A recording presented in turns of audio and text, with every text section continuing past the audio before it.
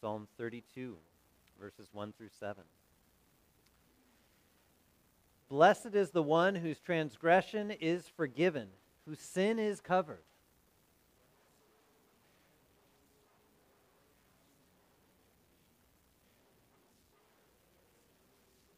For when I kept silent, my bones wasted away through my groaning all day long.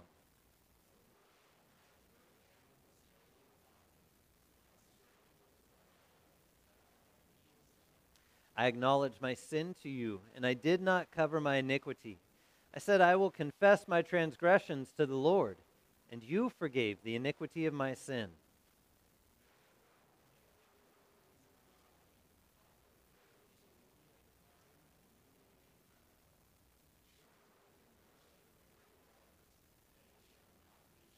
You are a hiding place for me. You preserve me from trouble. You surround me with shouts of deliverance. Glory be to the Father, and to the Son, and to the Holy Spirit, as it was in the beginning, is now, and will be forever. Amen. Lord be with you. Let us pray. O Lord God, you led your ancient people through the wilderness and brought them to the promised land. Guide the people of your church, that following our Savior, we may walk through the wilderness of this world toward the glory of the world to come, through Jesus Christ, your Son, our Lord, who lives and reigns with you and the Holy Spirit, one God, now and forever. Amen. Our Old Testament reading from Genesis in the 3rd chapter. Now the serpent was more crafty than any other beast of the field that the Lord God had made. He said to the woman, Did God actually say, You shall not eat of any tree in the garden? And the woman said to the serpent, We may eat of the fruit of the trees in the garden, but God said, You shall not eat of the fruit of the tree that is in the midst of the garden, neither shall you touch it, lest you die. But the serpent said to the woman, You will not surely die.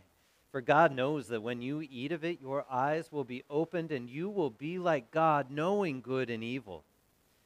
So when the woman saw that the tree was good for food, and that it was a delight to the eyes, and that the tree was to be desired to make one wise, she took of its fruit and ate. And she also gave some to her husband, who was with her, and he ate. And then the eyes of both were opened, and they knew that they were naked. And they sewed fig leaves together and made themselves loincloths.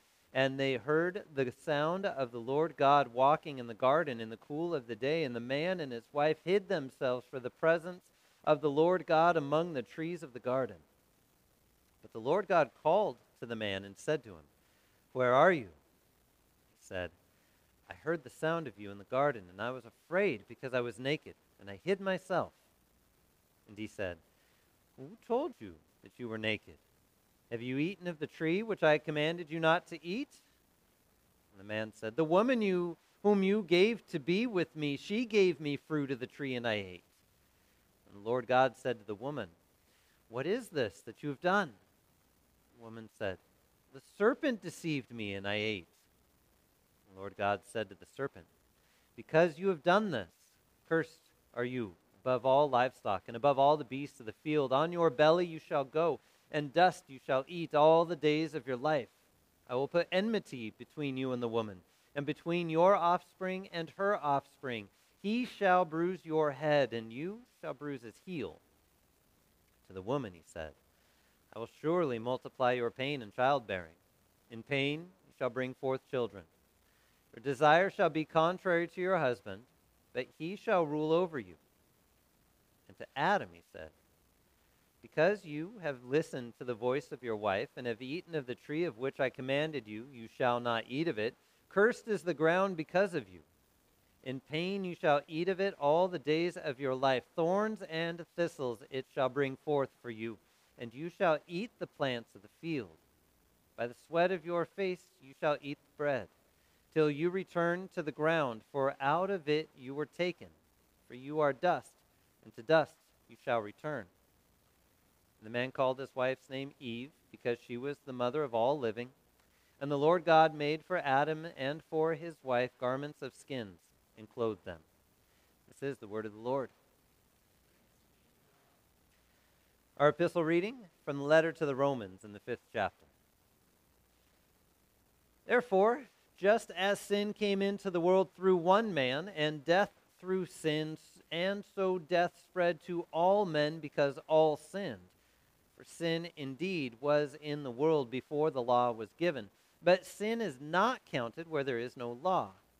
Yet death reigned from Adam to Moses, even over those whose sinning was not like the transgression of Adam, who was a type of the one who was to come. But the free gift is not like the trespass. For if many died through one man's trespass, much more have the grace of God and the free gift by the grace of that one man, Jesus Christ, abounded for many. And the free gift is not like the result of that one man's sin. For the judgment following one trespass brought condemnation, but the free gift following many trespasses brought justification. For if, because of one man's trespass, death reigned through that one man, much more will those who receive the abundance of grace and the free gift of righteousness reign in life through the one man, Jesus Christ. Therefore, as one trespass led to the condemnation for all men, so one act of righteousness leads to justification and life for all men. For as by the one man's disobedience the many were made sinners, so by the one man's obedience the many will be made righteous. This is the word of the Lord. I invite you to rise in honor of the gospel. From Matthew's Gospel, in the 4th chapter. Then Jesus was led up by the Spirit into the wilderness to be tempted by the devil. And after fasting 40 days and 40 nights, he was hungry.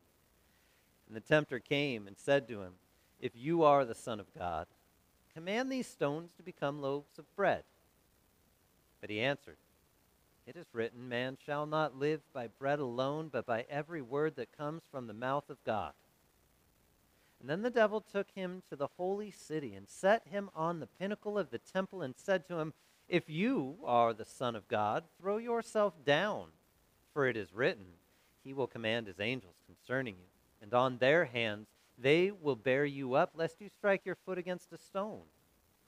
And Jesus said to him, "Again it is written, you shall not put the Lord your God to the test." Again the devil took him to a very high mountain and showed him all the kingdoms of the world and their glory. And he said to him, "All these I will give you, if you fall down and worship me." And then Jesus said to him, "Be gone, Satan, for it is written, you shall worship the Lord your God, and him only shall you serve." And then the devil left him. And behold, angels came and were ministering to him. This is the gospel of our Lord. You may be seated. Grace, mercy, and peace to you from God our Father and from our Lord and Savior Jesus Christ. Would you pray with me? Dear Heavenly Father, you've gathered us once again around your word to receive your gifts. We pray you work by your Spirit. Remove distractions from our hearts and minds, and let us rest in the promises that you have given us in Jesus. In his name we pray. Amen. This Lenten season, as we begin in this first Sunday in Lent, we're going to see a series of encounters with Jesus as we walk through the gospel texts. And we will see many of them, from Jesus encountering Nicodemus to other folks throughout the region of the Israelites. And today we have a very interesting one as we see Jesus encounters with the devil. And this moment in time that's accounted for in Matthew is such an amazing and thought-provoking moment. You see, Jesus has just come from his baptism, right? And so out of the waters of baptism, as he comes up out of those waters, the Holy Spirit descends as like a dove, and this voice from heaven proclaims from the clouds, "This is my beloved Son." And as Jesus comes up out of those waters, you can just imagine grabbing a towel, drying off, but then we get this peculiar verse. Then Jesus was led up by the Spirit into the wilderness to be tempted by the devil. Did you catch that? Led by the Spirit. It makes you think of the verses or the petition in the Lord's Prayer, right? Lord, lead me not into temptation. Yeah. Don't lead me into a wilderness, a place of temptation out by myself where that is going to happen, because I'm not going to be able to handle it the same way that Jesus handled it. And that time out in the wilderness, alone with your thoughts. I don't know if you've ever been in a moment like that, but being alone with your thoughts for too long can be a scary place. And there's no connection around, no people there with you. Every now and then it's all right. You can kind of gather things and get some clarity, but if time goes on for too long, sometimes our thoughts start to wander into places they shouldn't. And whether it's been a long drive through the desert at night or sitting by yourself somewhere when all the family is gone, whatever the case may be, whether it's hours or days or weeks, that feeling of being alone with only the thoughts in your mind can go into interesting places. And it's something to think on. There's a recent study over the past years. In fact, if you look over all of the years, on average, about half of all Americans say they experience loneliness. Not just being alone. It's fine to live alone. It's fine to be alone in times and places. But to then have that as a description of who you are. I am lonely. I experience loneliness. All of a sudden it becomes an adjective for your person rather than just a time and place of who you are by yourself. But this feeling of loneliness, disconnectedness, not having anybody around to speak into your life, feeling like everything is upon your own shoulders. You can kind of imagine that's about what 40 days and 40 nights in the wilderness fasting would be like. And remember, through Matthew's gospel, Jesus is I can't think of the right words, re-stepping and following the footsteps, retracing the footsteps of the Israelites as they had wandered from from Egypt to Mount Sinai, and from Mount Sinai to the Promised Land, and then for 40 years from the Promised Land all about throughout the wilderness, back to the Promised Land. They had to wander so long because of disbelief, because of distrust, because of all the ways in which they turned a heart away from God's word. So here Jesus is walking in those same footsteps, 40 days, 40 nights in the wilderness, fasting, led up by the Spirit for a purpose, to be tempted by the devil. We start trying to wrap our heads around that. What does that mean? Wouldn't it be easy for Jesus to handle temptation? I mean, he's the Son of God. Of course he is. He's the Son of God. Absolutely. 100% God. Except he's also 100% man. And we know this because as he had been out there for 40 days and 40 nights, we get that beautiful little collection of 3 words. He was hungry. God doesn't hunger. Man hungers. He experienced the suffering of what it is to not have enough, to be in a place where you need something from somebody else, to have somebody who needs to step into your life to give you of something you don't have. Jesus experienced that. He's walked that road. You've likely walked that road. Walking into places where you don't have enough, whether it's physically or emotionally, sometimes even spiritually, and feeling disconnected from everything, and that you can't work it out on your own. You need somebody else to step in to bring something into your life so you would have enough of whatever it is. So as Jesus sat there and he was hungry after 40 days and 40 nights, the devil makes his move. See, a lot of times we read this account and we think right off that first day, he's battling him for 40 days, 40 nights. No, the devil's wiser than that.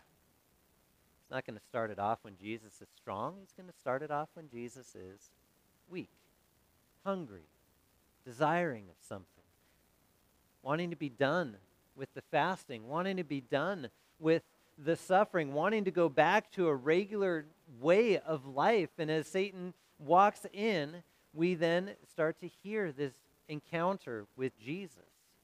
A quick thing about Satan, interesting stuff that's kind of neat. Satan and the devil are the two names that we get for him in this one account, right? We hear Matthew referring to him as the devil. We hear Jesus referring to him as Satan. And that wasn't his name to begin with. It was Lucifer, this angel created by God, part of the creation of things, part of the angelic realm. And then he fell, and after that, you rarely ever hear him called by that name anymore. You hear him called by the things he does, by the actions he takes. See, the Hebrew name, Satan, means the accuser, the one who lifts up sins in front of people and lifts up, for us anyway, the sins in front of us and accuses us of those sins, who will take God's word and put it right in front of us and say, see, you don't live up to it. One who accuses. In the Greek, you get diablo, devil. I mean, slanderer. One who's going to misappropriate a name, the one who's going to twist words around. All these things are the things that Satan, the devil, does. And he does them right away in the Garden of Eden with Adam and Eve as he points them to a bit of doubt. Did God really say you couldn't eat from the trees? You see, the devil doesn't have any new tactics. Not at all. Walks into the wilderness 40 days after Jesus starts fasting, and he looks at Jesus and he says, if you are the Son of God, because remember what the words were at the baptism? This is my beloved Son. So Satan throws that back at him. Well, if you are the Son of God, take care of your hunger, man. I know you're hungry. Turn those stones into bread. I know who you are. I saw you up in heaven. I know exactly who you are. You can do that. Such a simple, easy thing. You don't have to sit here and be hungry. Take care of it yourself. Take things into your own hands. Be your own provider. Don't worry about waiting for anybody else or trusting somebody else's word. Do this on your own, man. You are hurting and hungry. Fill your need. Just do it. You be you. Take care of it.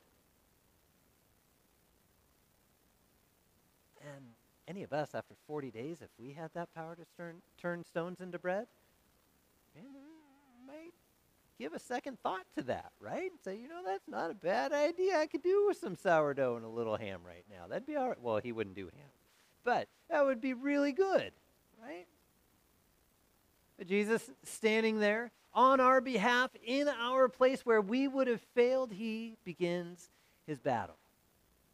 Starts with a little jab, right? It's written, man shall not live by bread alone, but every word that comes out of the mouth of God. Every promise that he makes, everything that he sets up, everything that he puts into place and in order is true and going to happen. And when he says stuff needs to be done, it's going to be done. And when he says he's going to do stuff, he's going to do stuff. So no, I'm not going to turn a stone into a piece of bread to eat because that's such a short-term thing. My Father said everything's going to work out the way that he said it's going to work out. It's all right. Takes Jesus up out of the wilderness in the blink of an eye, up above Jerusalem to the pinnacle of the temple, this high place. Just throw yourself down. For it's written that he will bear you up. He'll take care of you. He's not going to let you fall. And Satan is quoting Psalm 91. Verbatim, words right out of Scripture. Things that Jesus would have known by heart, not only because he's the Son of God, but because he was a good Jewish boy raised in Hebrew school and in the synagogues and would have known these Psalms. And as Satan quotes Psalm 91, he's saying, look, it says right there in the Word of God that he's not going to let you fall, even if you stumble over a little stone. Cast yourself off of here. This is way bigger than falling off a stone. If your God's that big and if you are the Son of God, then trust him to take care of you, just like he says he will. Again, Jesus says, yeah, but it also says don't test the Lord your God. Because the whole context of that psalm is all about being in the middle of something tragic and God acting first to care, not throwing yourself into something tragic to see what God does. Right? So Jesus says, no, that's not it. You're reading that wrong, man. That's not how that psalm is understood. And so he takes him up onto a high mountain, puts Jesus up on this high mountain overlooking all of the wonders of the world, and Satan says, you see all that, all those kingdoms, all the glory of those kingdoms, it's mine to give. Which you have to laugh at a little bit, considering the fact that Jesus was there at creation and Satan wasn't. And to have this being look at him and say, man, this is all mine, I'll hand it over to you. Now, sure, he was called the prince of the air and the prince of all this broken stuff that we see. And in his mind, I'm sure he thought, yeah, this is all mine to give. And in the moments of looking over all the glory of the kingdoms, you have to imagine as well all the other things going on in the midst of those kingdoms. All the brokenness, the things that you see every day, all the corruption of stuff, all the stuff in which ways that are happening that should not happen in a good order. And Satan's looking at Jesus saying, look, this can all be yours. You can fix it now if you are the Son of God. Take care of things. Take matters into your own hands. Fix it now so that people's suffering and troubles are done and over with. You can do that. In a snap of a finger, you can make all things right in every kingdom on earth so that everybody gets along and there's peace on earth. You can make that happen in a moment. Can you imagine that temptation? As this man and God, Jesus, stands there and says, wait a minute. You know, I could do all that without going to the cross. Because that's the point. Satan's trying to turn Jesus away from the mission of God. He's trying to turn him away from what he's supposed to be obedient to. He's trying to turn him away from what the Father would have the Son do, to die in your place.